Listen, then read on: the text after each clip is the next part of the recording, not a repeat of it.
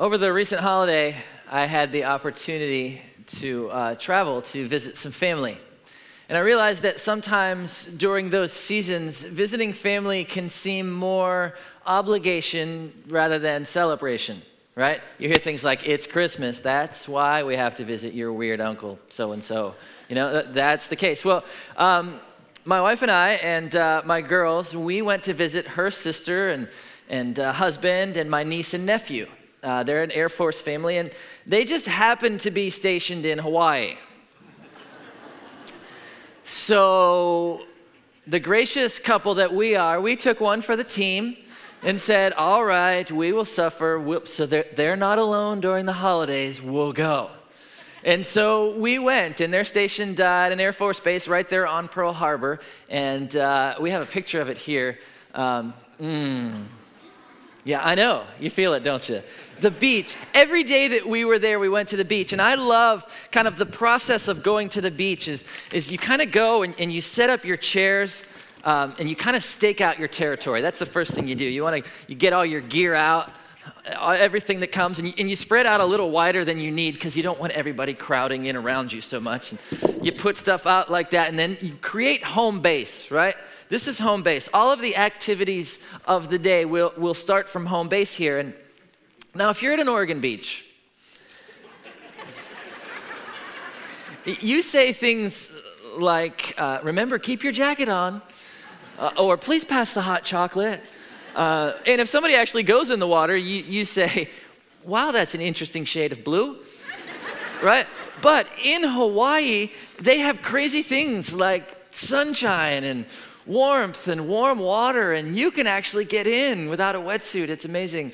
And so that's what we did. Every day we went and we played in the water and had a great time. And one of the afternoons that we were there, we decided as a family to do some paddle boarding. Now, if you're unfamiliar with what paddle boarding is, it's basically standing on a surfboard and you have a long paddle. That's my oldest daughter there.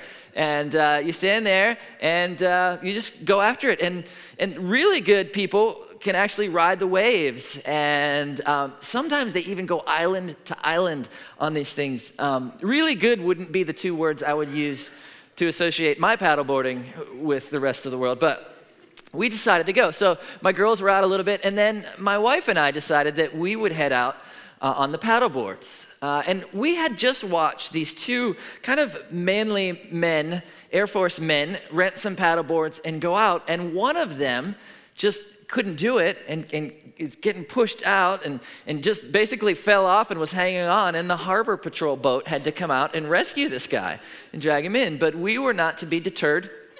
We decided we can do this. So we get out and we're going and we're practicing, and as we're going along, Air Force One was on base because the president was on vacation. And so they started scrambling these jets to clear the airspace. So this is a picture I took.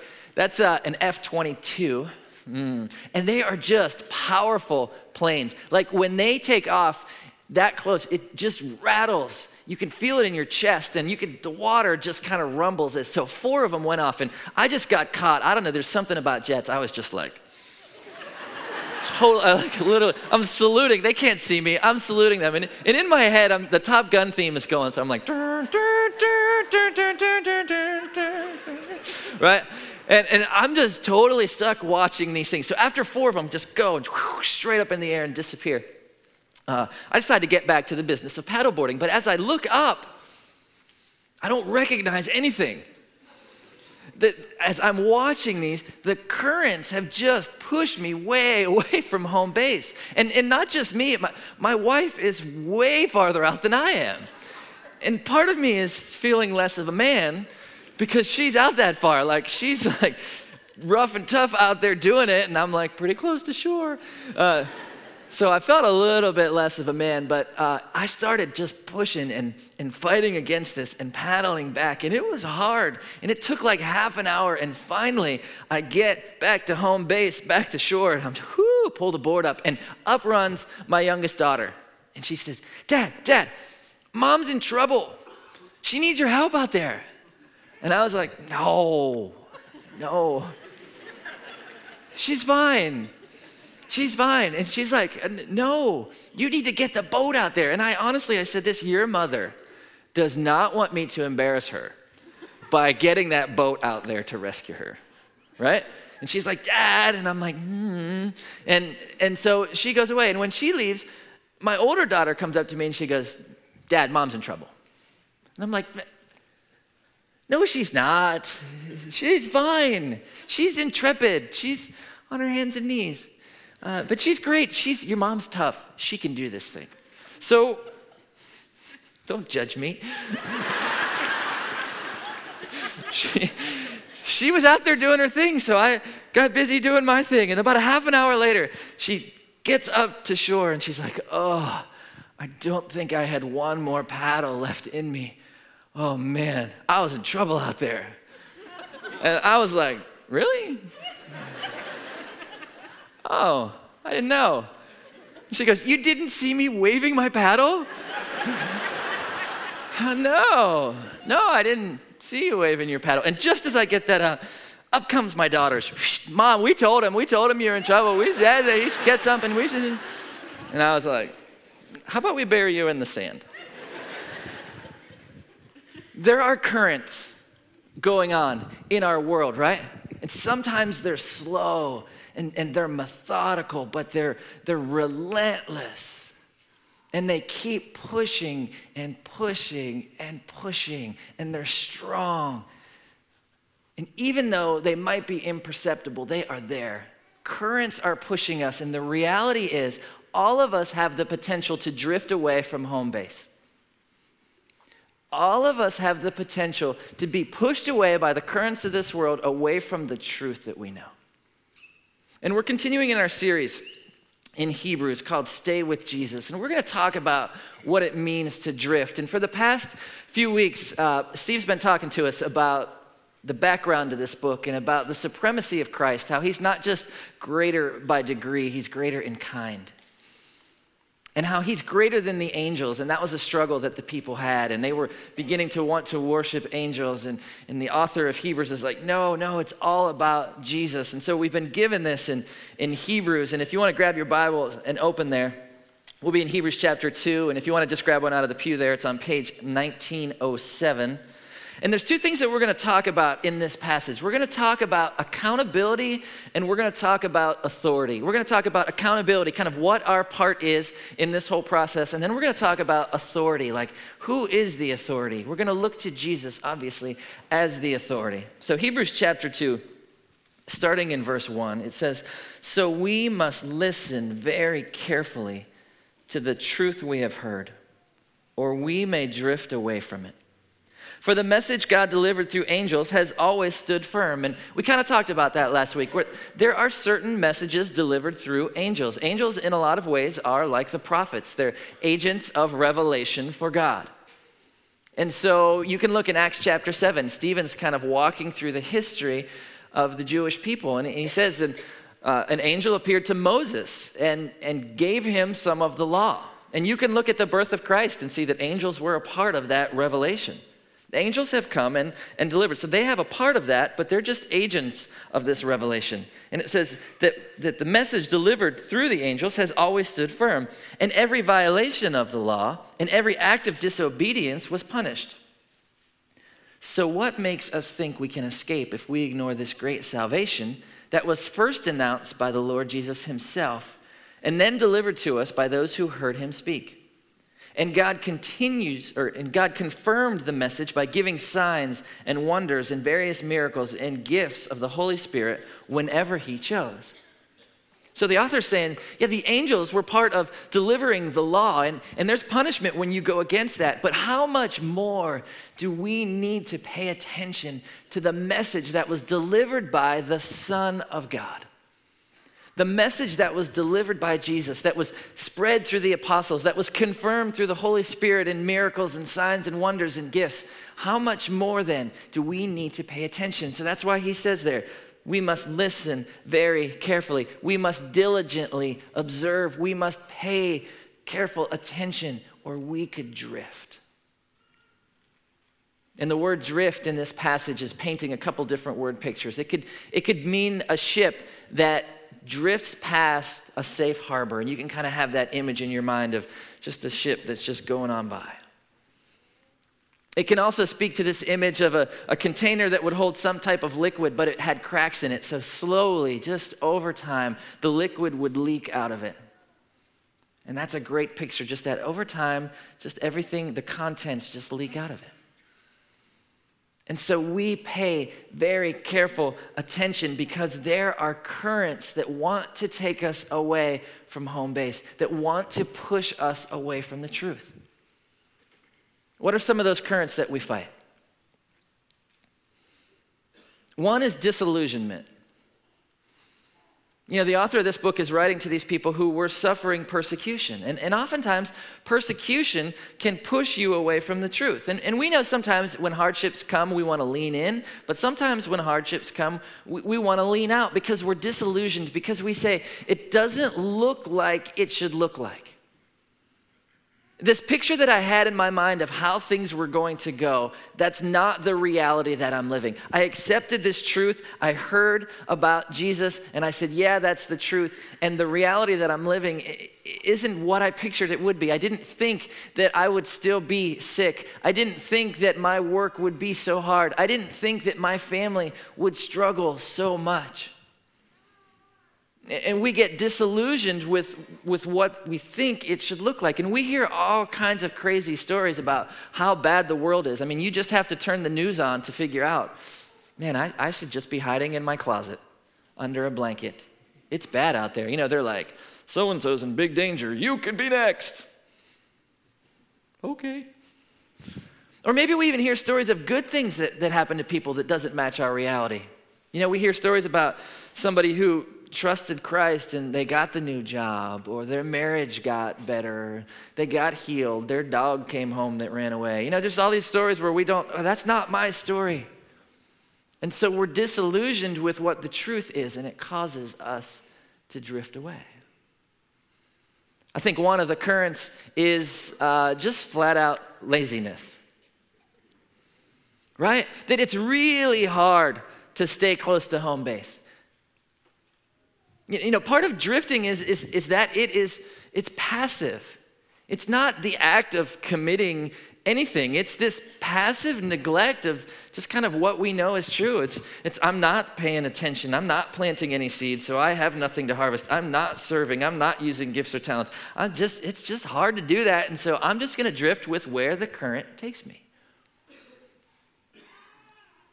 Another one of the strong currents, I think, in our society is this I'm my own man kind of thinking. I can do it myself. It's that poem Invictus that says, I'm the master of my fate. I'm the captain of my soul. I will make the decisions for me. I know where home base really is in my life. And so I'll make these decisions, whether they be, practical decisions or whether they be spiritual decisions. I make those decisions.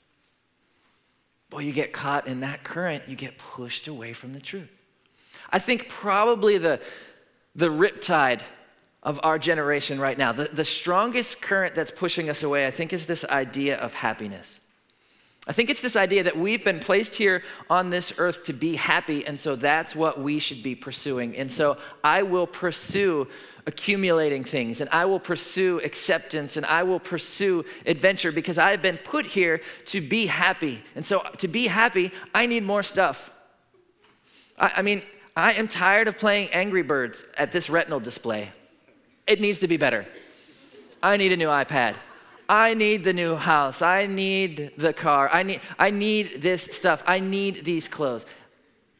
I'm supposed to be happy. I need other people to pat me on the back and tell me how good I am. And when you get caught up in this idea that we were placed here to be happy, that's a huge current that causes us to focus on ourselves. And the more that we focus on ourselves, the more that we drift away from the truth. I was reading this past week about Gen X, a generation that I am a part of. And one of the hallmarks of Generation X is drifting. It's a generation that stays connected to things as long as those things serve them. And once those things are done serving them, I'll just bounce somewhere else. The quote about the generation said this, listen, the trouble with our age is that it is all signpost and no destination.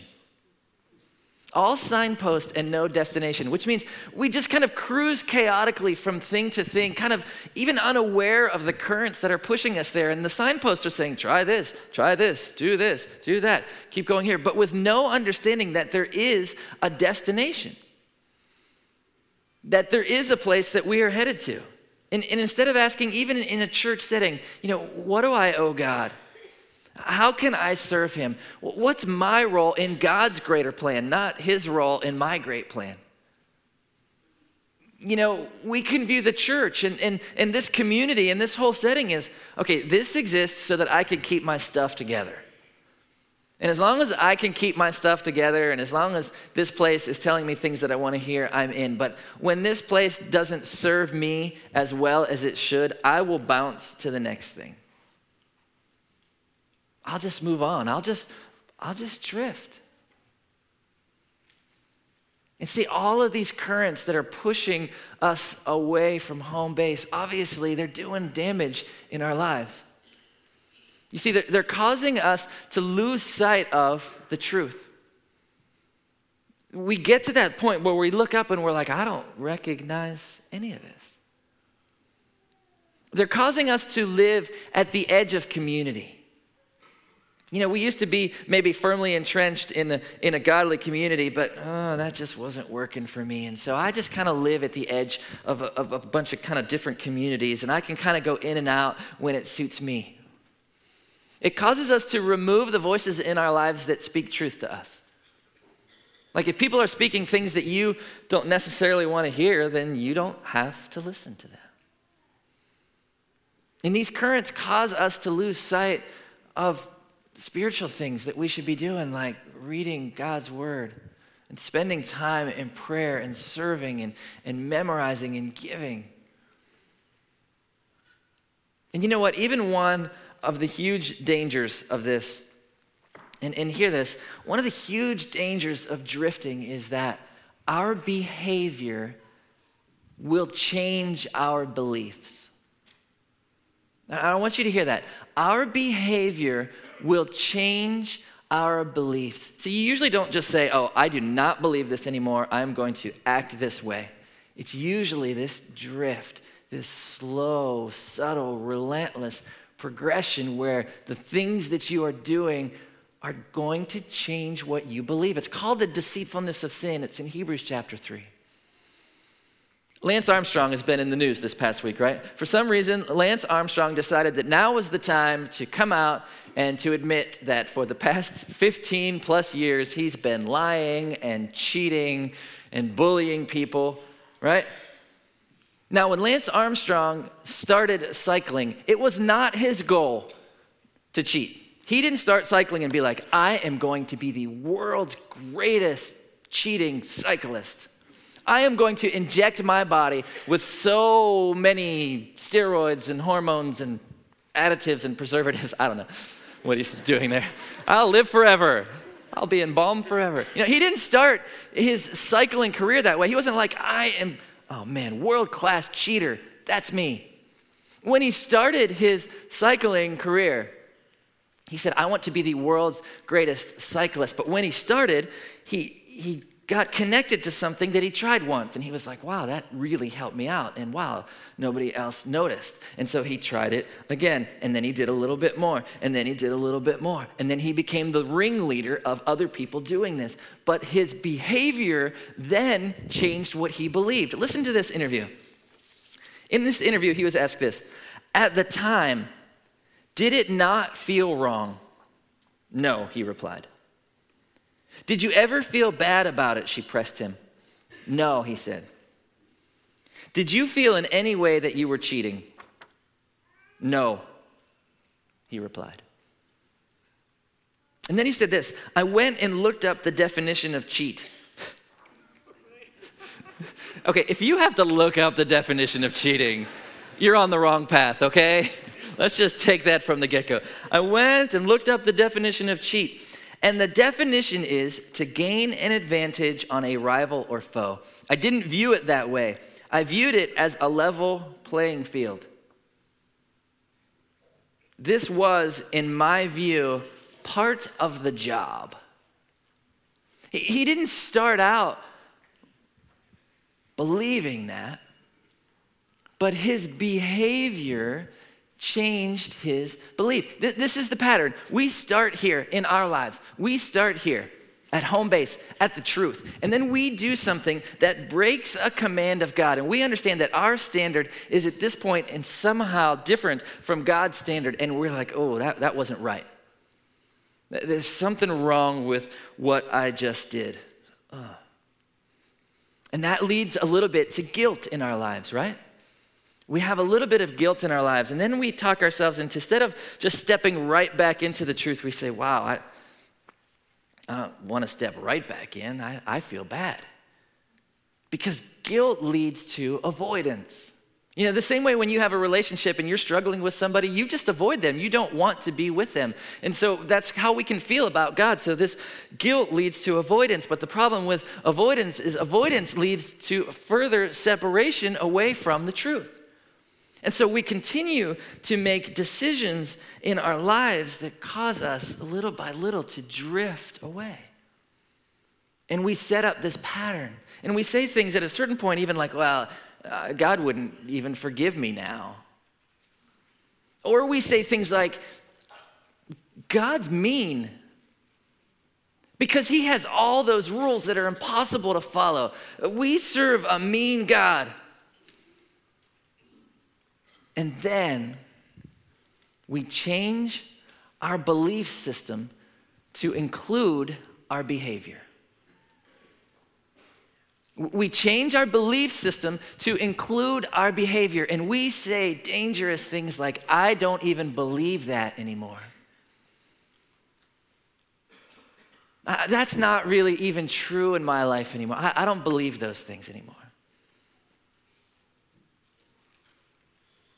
Be very careful then to listen to the truth, to focus on the truth, or you may drift away from it. And we use all kinds of excuses.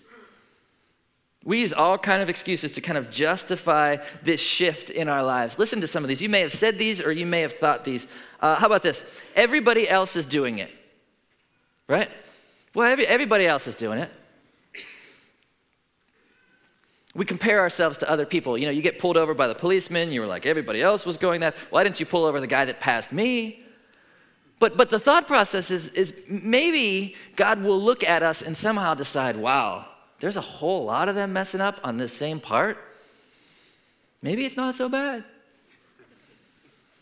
Maybe the thought that God's just going to grade us all on the curve, you know? Well, I'll give them all a C. It's passing. No. How about this excuse? I've always been this way. This thought of, well, it just runs in my family. My father was that way. His father before him was that way. I come from a long line of people that way. It's just how I am. I've always been that way. You know, it's like saying, God, I know you created the sun and the moon and the stars, 6,000 species of beetle. And since the dawn of time, no two snowflakes have been alike. You're the most powerful force in the universe, but you can't change me. I've always been this way. How about the excuse of this? I can handle it, right? When we start to drift, we're good. I can handle this. It's not that bad. I can handle it. The danger isn't that dangerous. And then we hurt ourselves. How about this one? One time won't hurt. As if there are no consequences for first-time sins. Or nobody will know. You know, we can think, well, nobody knows. Nobody's the wiser. First of all, let me reassure you that you are never alone. That somebody is always there watching. You are never alone. And when you say something like nobody else will know, what you're really saying is that the only real consequence of sin is the hassle and embarrassment of being found out. Right? When you do that and you're just like, oh, nobody will know. Sin doesn't have a real consequence. It's only if I get found out that it's bad. I work with high school students. Love it, but I hear this a lot. But I'm in love. Right? And it's not just a high school thing. But I hear it a lot from high schoolers. It's like, wow, you're really going down the wrong path. But I'm in love. Okay. You're in love. Oh, then you don't have to obey anything God says. Because, love trumps all, right? You're in love, and I'm sure it's deep and meaningful. High school love. Sorry. Those are tough ones, though. The ones that are tied to emotion, those are tough ones to deal with. And we make all these excuses that we think allows us to drift. But the reality is we need to pay careful attention because, guys, drifting has consequences. There are consequences to drifting away from the truth. It says in verse 2, there are consequences for disobedience to God. That it doesn't lead to a good place in your life, that you end up injuring yourself. You don't really break the commands of God as much as you break yourselves upon them. God's commands are fixed. God's commands are solid. God's commands are eternal. And the more that we think we can run into them and be okay, just like if I just turned and kept running into that wall over there, thinking that I'd make some kind of difference, I'm going to hurt myself. A lot of the punishment in our lives is because we keep running into these commands of God and we keep breaking ourselves. And so we need to pay very careful attention to the truth that we know. We need to pay very careful attention to home base.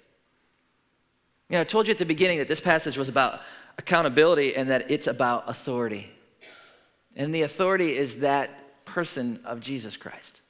And I've been pointing to this side as home base, but in reality, if we pointed to the cross and we would say, fix your eyes there, that's home base. Because look who this author points us to.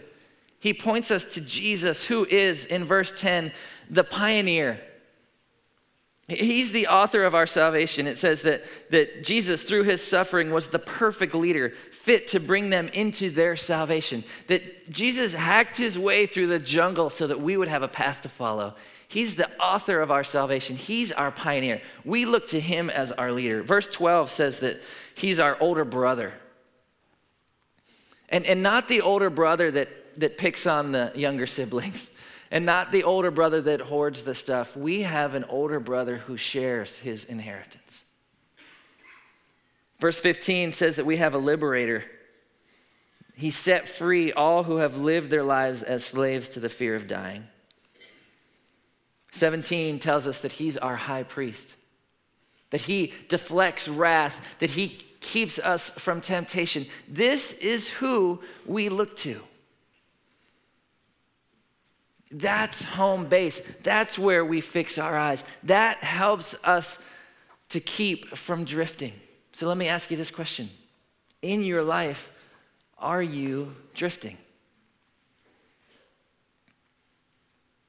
In your life, is Jesus truly home base for you? Is he the focal point? Is he the center?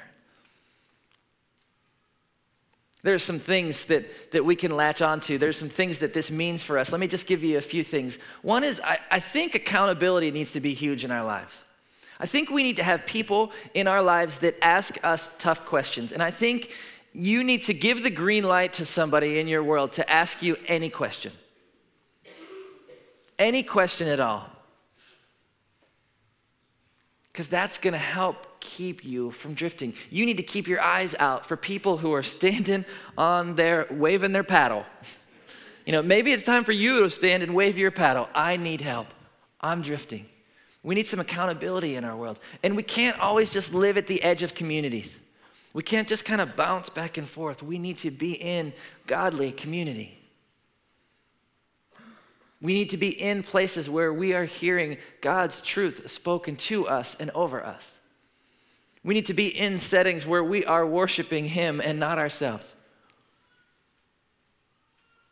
And we need to, again, fall in love with some of these spiritual disciplines, as we would call them. Some of these spiritual things like reading God's word and praying and serving and giving and memorizing and all of these things that draw us closer to the heart of Jesus. He is our focal point. Our eyes are to be fixed on him. He has called us to that path.